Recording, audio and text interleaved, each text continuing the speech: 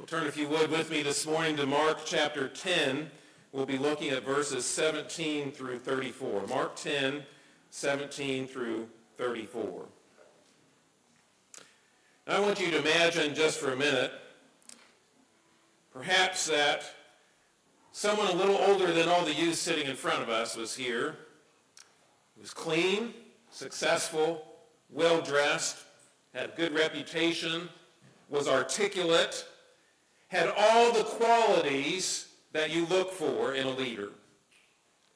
I think sometimes the church, just like everybody else, longs for this ideal individual to be the ideal candidate for a convert to the gospel of Jesus Christ. Our mouth waters at just the right guy who we think could do so much and accomplish so much for the church. If we could just see him converted, wow, wouldn't that be something? The problem is this: there is no ideal candidate for the gospel. That person, even if he looks clean, successful, with a good reputation, articulate in all these ways, yet on the inside he is rotten to the core. Follow along as I read about one of these individuals, the rich young ruler found in the three Gospels, Matthew, Mark, and Luke, this time in Mark, beginning at verse 17 of chapter 10.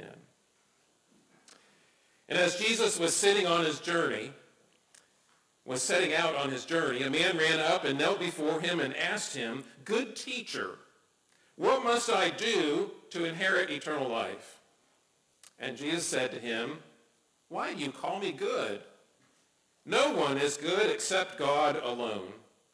You know the commandments: do not murder, do not commit adultery, do not steal, do not bear false witness, do not defraud, honor your father and mother." And he said to him, "Teacher, all these I have kept from my youth." And Jesus, looking at him, loved him and said to him, "You lack one thing. Go, sell all that you have and give to the poor, and you will have treasure in heaven. And come, follow me." Disheartened by the saying, he went away sorrowful, for he had great possessions. And Jesus looked around and said to his disciples, "How difficult it will be for those who have wealth to enter the kingdom of God." And the disciples were amazed at his words. But Jesus said to them again, "Children, how difficult it is to enter the kingdom of God. It is easier for a camel to go through the eye of a needle than for a rich person to enter the kingdom of God." And they were exceedingly astonished and said to him, "Then who can be saved?" Jesus looked at them and said, "With man it is impossible, but not with God. For all things are possible with God." Peter began to say to him, "See, we have left everything and followed you." Jesus said, "Truly I say to you, there is no one who has left house or brothers or sisters or mother or father or children or lands for my sake and for the gospel, who will not receive 100-fold now in this time houses and brothers and sisters and mothers and children and lands with persecutions, and in the age to come eternal life. But many who are first will be last, and the last first." And they were on the road going up to Jerusalem, and Jesus was walking ahead of them, and they were amazed, and those who followed were afraid. And taking the 12 again, he began to tell them what was to happen to him, saying, "See, we are going up to Jerusalem, and the Son of Man will be delivered over to the chief priests and the scribes, and they will condemn him to death and deliver him over to the Gentiles. And they will mock him and spit on him and flog him and kill him. And after 3 days, he will rise." This is a portion of God's word. Let us bow briefly in prayer. Lord, this is your word. It is true. It is lasting. It is unchangeable. Lord, it shall stand forever. I pray that the words spoken here, the things done here, the thoughts and attitudes of our hearts, that they might be pleasing in your sight. Lord, if they are not consistent with your word, let them pass away, never to be heard from again. We pray these things for your glory and for our good. In Jesus' name, amen. Well, I hope this passage hits home because we have, in the last few decades, been the wealthiest and freest society that this world perhaps has ever known. If any country, warts and all, should be a candidate for God's blessings based on its wealth, its prestige, its influence, then the US of A seems to be a prime candidate. But what did we do with all these benefits? Did the riches and the wealth that we acquired and all of the wonderful blessings we have lead us to be a nation that follows God? Well, here's where we are right now. Broken homes due to sin, rampant. Sexual perversions on a scale unknown to most other societies. Corruption rising amongst our leaders to incredible heights. If we were to analyze our society and compare it to generations past, I would say on the level, we are dumber, less moral, more unorganized, more divided, and lazier than our forefathers. Not only can we no more save our society by a leader, remember, we're voting this year. We cannot save our society by a human leader, so we cannot even save ourselves. When I say these things, I don't mean every individual person in this room is dumber or lazier than their forefathers. I'm saying this as a generalization. But here is Jesus' call. His call is not to be the most intelligent, the most successful, the most wealthy, the most wonderful, the most and best of everything. Jesus' call is this: to forsake everything and to follow him. In fact, we find out from this passage a couple of things that hinder salvation. One is self-righteousness.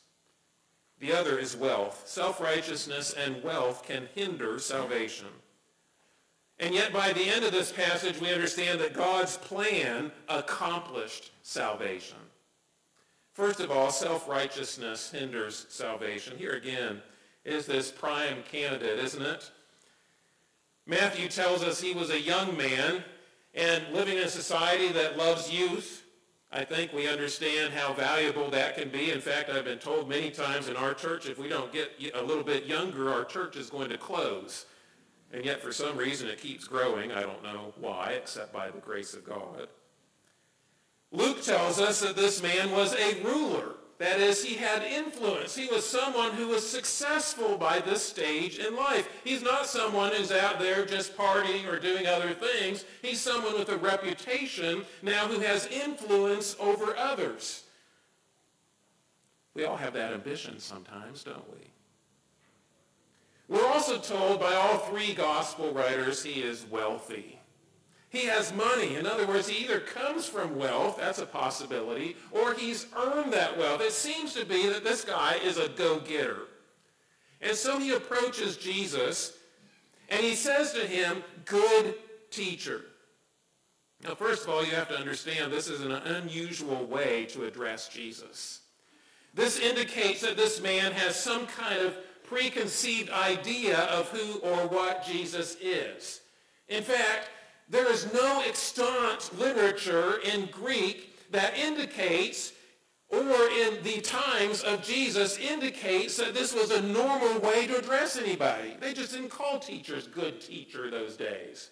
It's not like, a servant in the old British idea would say, "What can I do for you, my good sir?"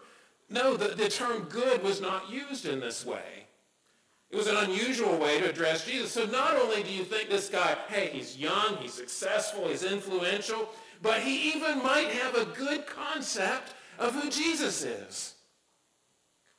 And Jesus addresses this to begin with. Of all the things, he's asking him probably one of the most important questions that anybody asks, and that is about eternity. He says, "What must I do to inherit eternal life?" But Jesus doesn't start there. He starts with this phrase, "good teacher." He says, "Why do you call me good? No one is good except God alone." Why is Jesus saying this? Why doesn't he just answer the question? Well, because he's addressing a very important feature of what it means to inherit eternal life, and that is an introduction here to the divinity of Jesus. He's indicating here, first of all, something about this man, because Jesus probably knows what he's about to say and what kind of discussion he's about to have with this guy. And he's saying about this man, you're not good. And he says basically everybody you encounter is not good. On the other hand, he's saying there's only one we can apply that term good to. And of course this means morally good. That is, someone without sin, someone perfect in all ways, someone who has goodness in his character as well as his actions. And he says no one except God is good. But notice he did not say, do not call me good. He's actually preparing this young man to understand that he's correct in calling him good teacher, that Jesus really is God in the flesh. But here is this good inquirer. Remember the question. What must I do to inherit eternal life? Remember his background. This good inquirer is the good guy with youth. He has everything going for him as far as age is concerned. Luke tells us he has influence. He's a ruler in society. We also see because of the way he approached Jesus. Notice this was not the approach of someone who was staid and just casual. He is urgently coming to Jesus, running to him, and kneeling before him on the ground. So he has a sense of urgency about this.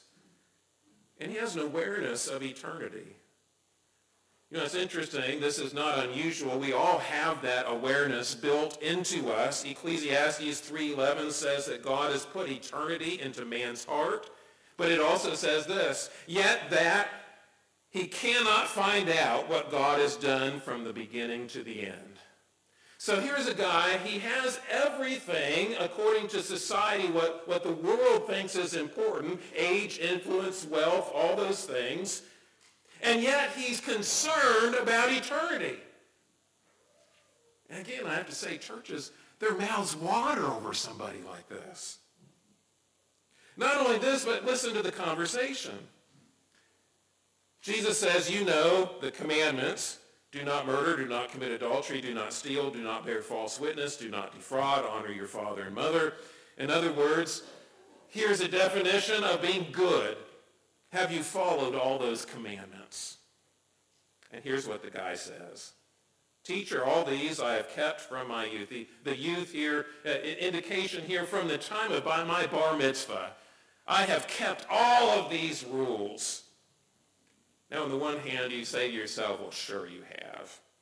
I remember especially, this always brings back to mind a little girl in our Bible school one year, many years ago, and my wife and I were teaching this class together, and we had a little experiment where you would have each student in your class write down a sin that they had committed. And then you had made this little concoction with water and some chemicals, and they would dip that slate of paper into the glass, and the ink would be wiped off the piece of paper so that when they got it out, it was without that sin anymore. It was an illustration of what God does for us when we believe in Jesus Christ. Our sins are washed away. And this little girl said, well, I've never sinned. And if you know anything about my wife, Jennifer, you know this kind of irks her a little bit. So she had to say, well, surely you've done this. Oh, no, I haven't lied. No, I haven't disobeyed my parents. And she said, I haven't done anything. We couldn't get her to write anything down on paper. Kind of ruined the illustration. So in one sense, we think, how can this guy says he's never sinned? Maybe he wasn't there when Jesus was teaching the Sermon on the Mount where he said it's not just that you haven't literally committed adultery, it's whether or not you've lusted after a woman in your heart. Or maybe you haven't literally committed murder, but it's if you have thought bad thoughts about your brother, even calling him fool in your heart. In other words, it's not just the literal sense of these sins. In fact, we're told in Scripture that these commandments that God puts on us, they're not that difficult. That's what God says to the Israelites when he gives them these laws. On the outside, maybe he hadn't committed adultery, he hadn't murdered, maybe he hadn't stolen things. Now, honoring your parents, that's a little more nebulous. It's not quite as literal here. But here, maybe he was a very, very moral person, and he believed that he had kept those commandments. So let's take him at face value. He has good morals. Jesus here, when he looks at him, he even says here, he loved him. In other words, here's an understanding, this guy with a sense of urgency, with an awareness of the commandments of God, trying to live a moral life, asking the question, what must I do to inherit eternal life? And Jesus had compassion for him. He loved him. But the love here is not stopping with loving him for the kind of person he has been. The love here tells the truth. You lack one thing. In other words, he listened to the conversation up to this point. He sees everything that this guy is and everything that he's asking. And he then, because he loved him, put his finger on the most difficult part of his life, his riches. Go sell all that you have and give to the poor, and you will have treasure in heaven, and come follow me. He's just repeating Mark 8:34. If anyone would come after me, let him deny himself and take up his cross and follow me. It's what the disciples had done at this point. They've left everything behind. They followed Jesus. He says, if you want to be a disciple, be like the disciples here. Leave your boats, leave your fishing implements, leave your tax collector's booth, leave your zealotry, whatever it is that these disciples had. Leave those things behind and come and follow me. You would think this guy who's urgent about eternal life, he wants these things. You would think of all the people, wealthy, influential, whatever, a go-getter, you would think, okay, I'll go do it. But he's the one guy in the Gospels, one, that goes away discouraged from the Lord. Disheartened by the saying, he went away sorrowful, for he had great possessions. This is a distressed departure. He's in great distress now. He thought that there was something he could do to inherit eternal life. In other words, maybe he could give the best philanthropic gift to society. Perhaps he could do something to please Jesus. Perhaps there was something that he could do to inherit eternal life. And Jesus says, okay, you want to do things? Make it all about me. He was unable to leave everything. Unable to do it. Meant a lot to him, these riches.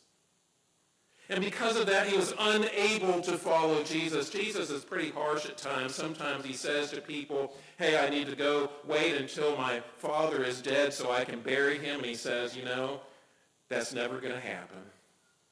If you have to wait for that kind of thing, you're not really interested in following me. Here he's saying to a man who seems to be a seeker, that person who is seeking the gospel, seeking Christ, seeking God. He seems to be that seeker. But here's the problem. We've tried that in American church, haven't we? The church has sought for the right formula to meet the needs of the inquirer, and it led to what was called the seeker-sensitive church. The seeker-sensitive movement. And so churches across the country, particularly large churches, would build all their programs and all their church to meet the needs of those who were seeking God, like this rich young ruler. They were going out and they were getting together great stages and music and all kinds of opportunity to please the people as they came in the doors so that they could get just the right atmosphere for that person to just melt into the arms of Jesus. Was a massive failure. Why? Was this rich young ruler seeking Jesus? No. He was seeking what he could do to save himself. What is it with my intelligence, my money, my influence that I can do to save myself? Or what can I do for the kingdom? Not what can God do for me, but what I can do for God. In fact, the church in America, seeking out this seeker-sensitive movement, forgot the scriptures. They forgot Psalms 14 and 53. They forgot Romans 3 that says there's no one righteous, and it even says there's no one who seeks God.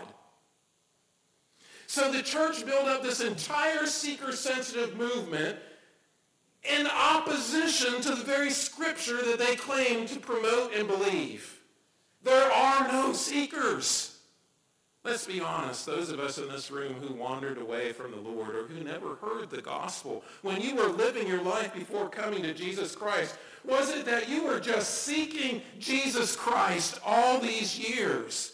Or was it that all of a sudden God got a hold of you and you recognized your unworthiness? You recognized your hopelessness, and God came to you rather than you coming to him.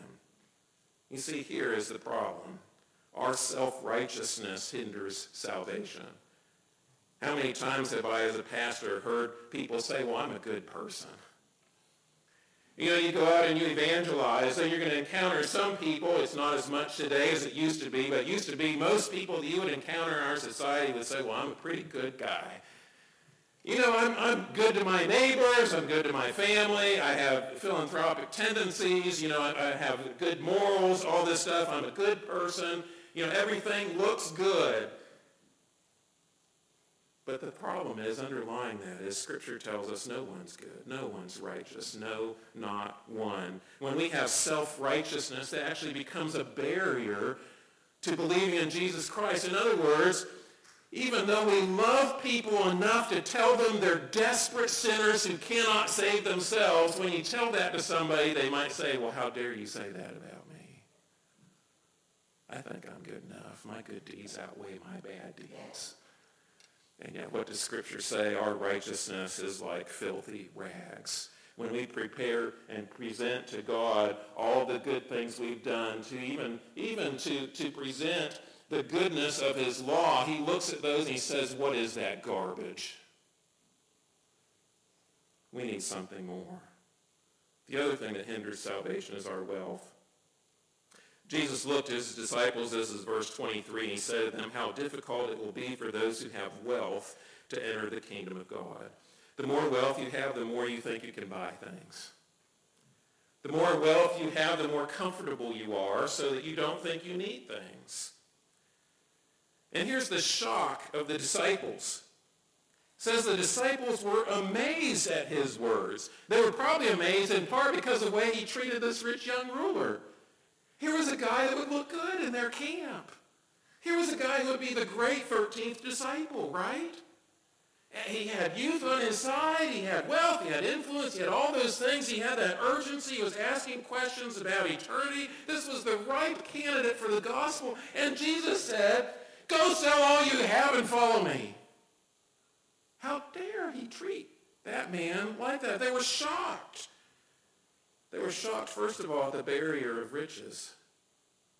Jesus said in Matthew 6:24, you cannot serve both God and money. In 1 Timothy 6:10, Paul says that the love of money is the root of all kinds of evils.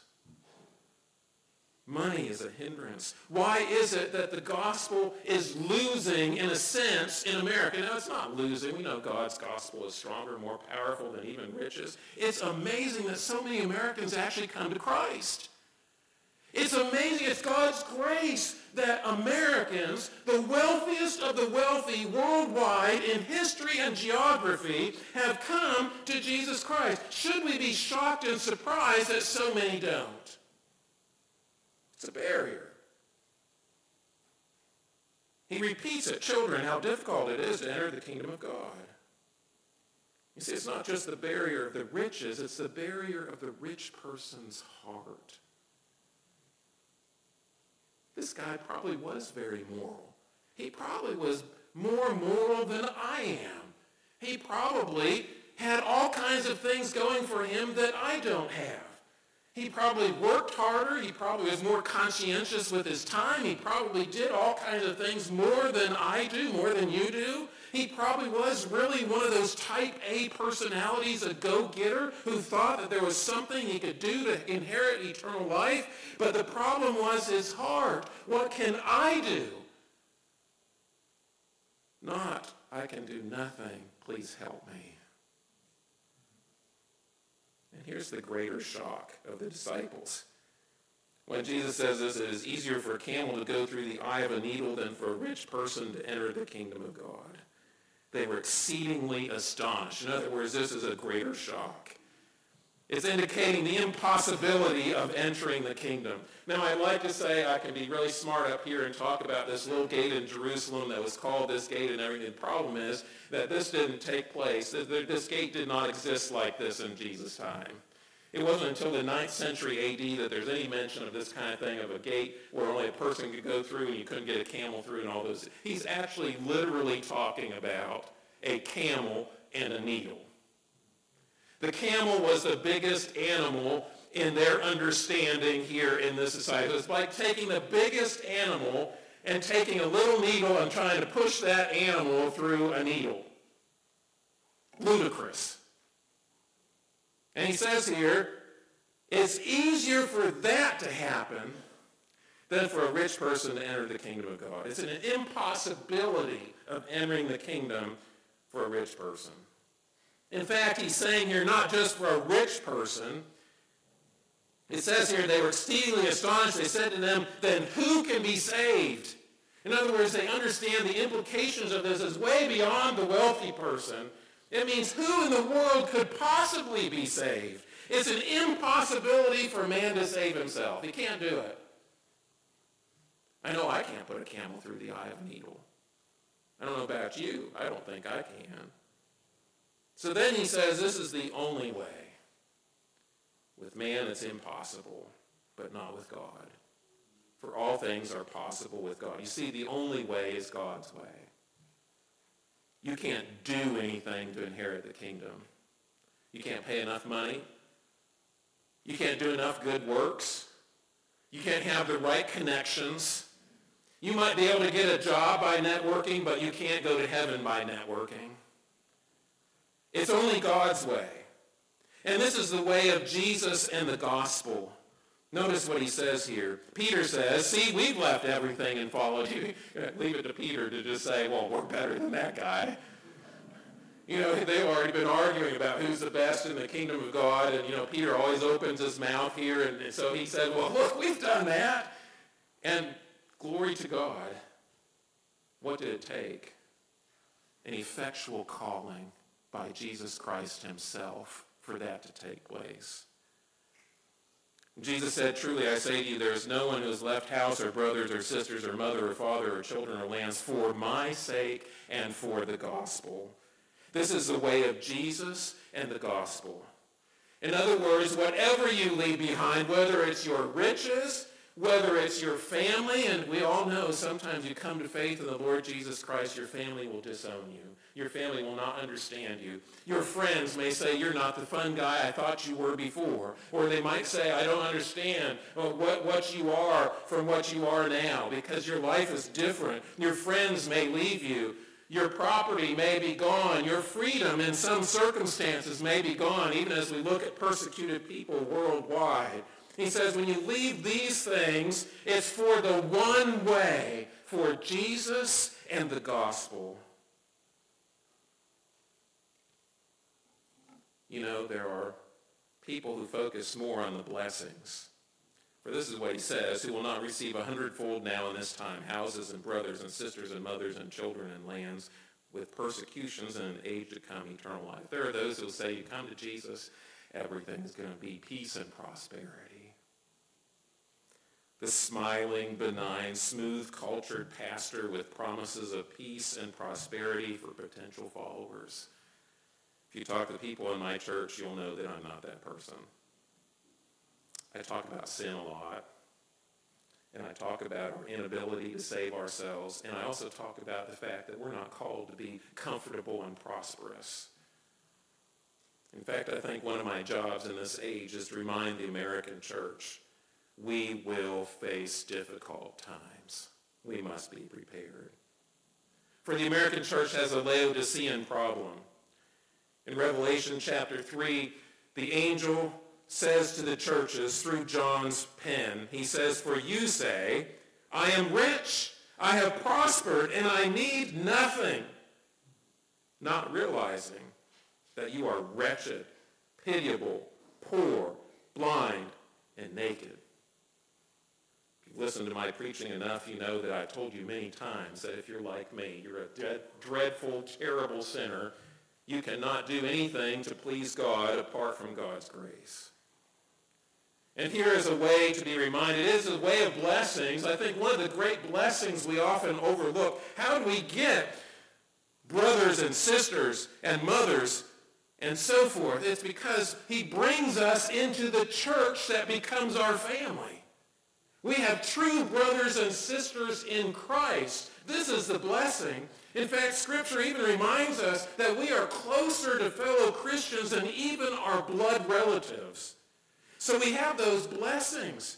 And if you know, if people follow God's commandment, you also gain great riches. You know, I'm surprised and amazed at this little church, how much it can give, the power of giving. And it's not because they're the best people in the world. It's because they're sinners called into grace and to be in God's family and to live in such a way that we're a blessing to each other. But notice the other thing that it brings is persecutions. How important Jesus was saying this to those disciples who left everything to follow him. You know, what is it? Did they gain a whole bunch of beachfront property? Did they gain all kinds of wealth and influence? The majority of them gained a martyr's death. The majority of them gained imprisonment and suffering and pain. It's not that these things are good in and of themselves. They're a result of following Jesus. And then he says in verse 31, "But many who are first will be last, and the last first." Now this is a consistent teaching. He's reminding them perhaps back to when they're saying who's going to be the greatest in the kingdom of heaven, all these things. Consistency in Jesus' teaching. Repetition is a teacher's dream here, but also a reminder this is the way without the world's hierarchy. And notice their reaction. I originally was going to completely divide 31 from 32 for my last point in the sermon, but then I looked at 32 again and I thought, why were they on the road amazed and afraid? It's because of this. This is the way of fear and shock. This is the realization that it does cost something to follow Jesus. It costs the things of this world. If you have great wealth, God may ask you. It doesn't mean he's always going to ask you. This is not a normative thing that God is asking everybody who has wealth to get rid of all of it. That would be chaos. But he's reminding this individual in this circumstance, his idol and the idol of his heart that kept him from following Jesus was wealth. So he had to be willing to give that up to follow Jesus. He may ask you to give up your wealth. He may ask you to give up your athletic ability. He may ask you to give up your reputation in the world around us. He may ask you to give up a great job. He may ask you to give up all kinds of things in order to follow him. And when you understand the gravity of following Jesus, that it's not just, okay, I'm going to follow Jesus and everything is going to be hunky-dory. I'm going to follow Jesus. Yes, I'm going to get all kinds of blessings. Some of them are eternal blessings. Some of them are blessings in this life. But it's also going to cost me things. It's going to cost me a world that looks at a Christian and says, you guys are right-wing nuts. It's going to cost me a situation where I might be the only one in a class who stands up for what is right in the world against all the pressures of the day. It might be that you have a friend that says, if you believe this and trust this, I'm going to have nothing to do with you. It's costly. And this brings fear and shock. So Jesus repeats for the third time to all of them, for the fourth time to Peter, James, and John. He repeats to them what's going to take place on this little journey that they're taking. We're going up to Jerusalem. Up again, Jerusalem is elevated.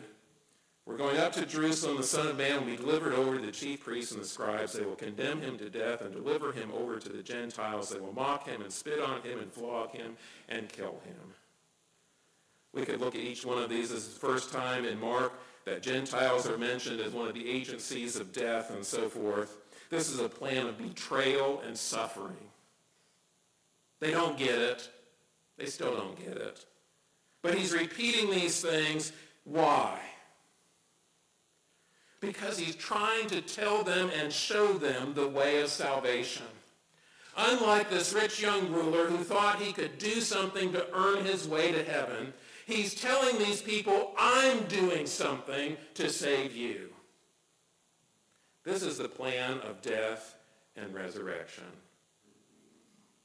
You know, there are pilgrims across the world. We think they're crazy in our society.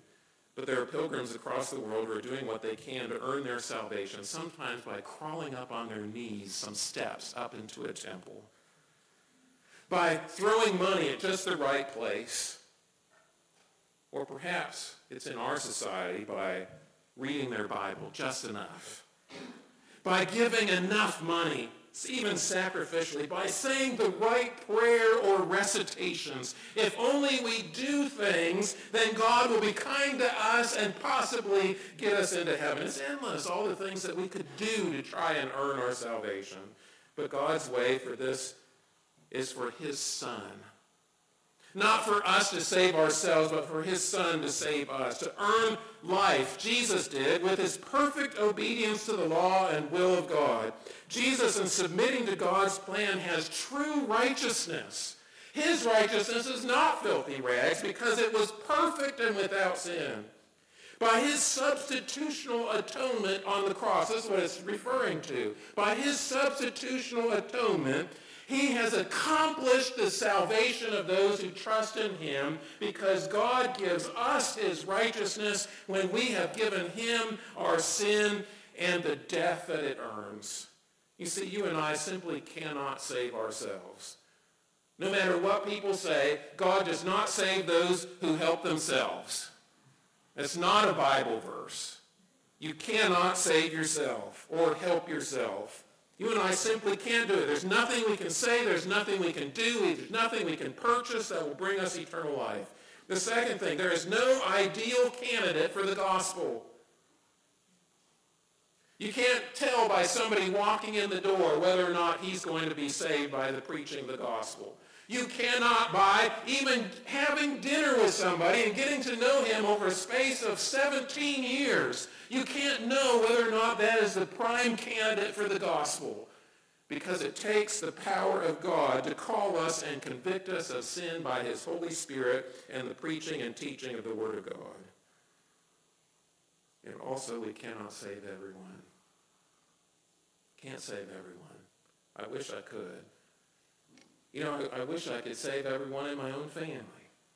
I wish I could save everyone in my neighborhood. I wish I could have everybody in this building be someone who trusts in the Lord Jesus Christ with all their heart, soul, mind, and strength, and that I will see them in heaven. But I know the reality. Even some of you have professed these things and lived these things as if you do believe. Some of you still do not. I can't save you. But I do know this. Jesus says we must deny ourselves, take up our cross, and follow Jesus. That's the gospel. He is the possibility maker. When salvation is impossible for man, God has made it possible through his Son, Jesus Christ, who died on our behalf. That's your one hope in life for eternity. If you're that rich young ruler, if you're that person this morning saying, what must I do to inherit eternal life? The answer is there is nothing, absolutely nothing you can do. But there is someone who's done something for his people. And that's the Lord Jesus, who not only denied the riches of this life, he denied his very life so that we could have life if we trust in him. Let's pray. Father, we thank you that you have made the impossible possible. Lord, there's going to be a lot of fanfare a lot of wealth and prestige shown this evening. Our world is fascinated with idolatry in many forms.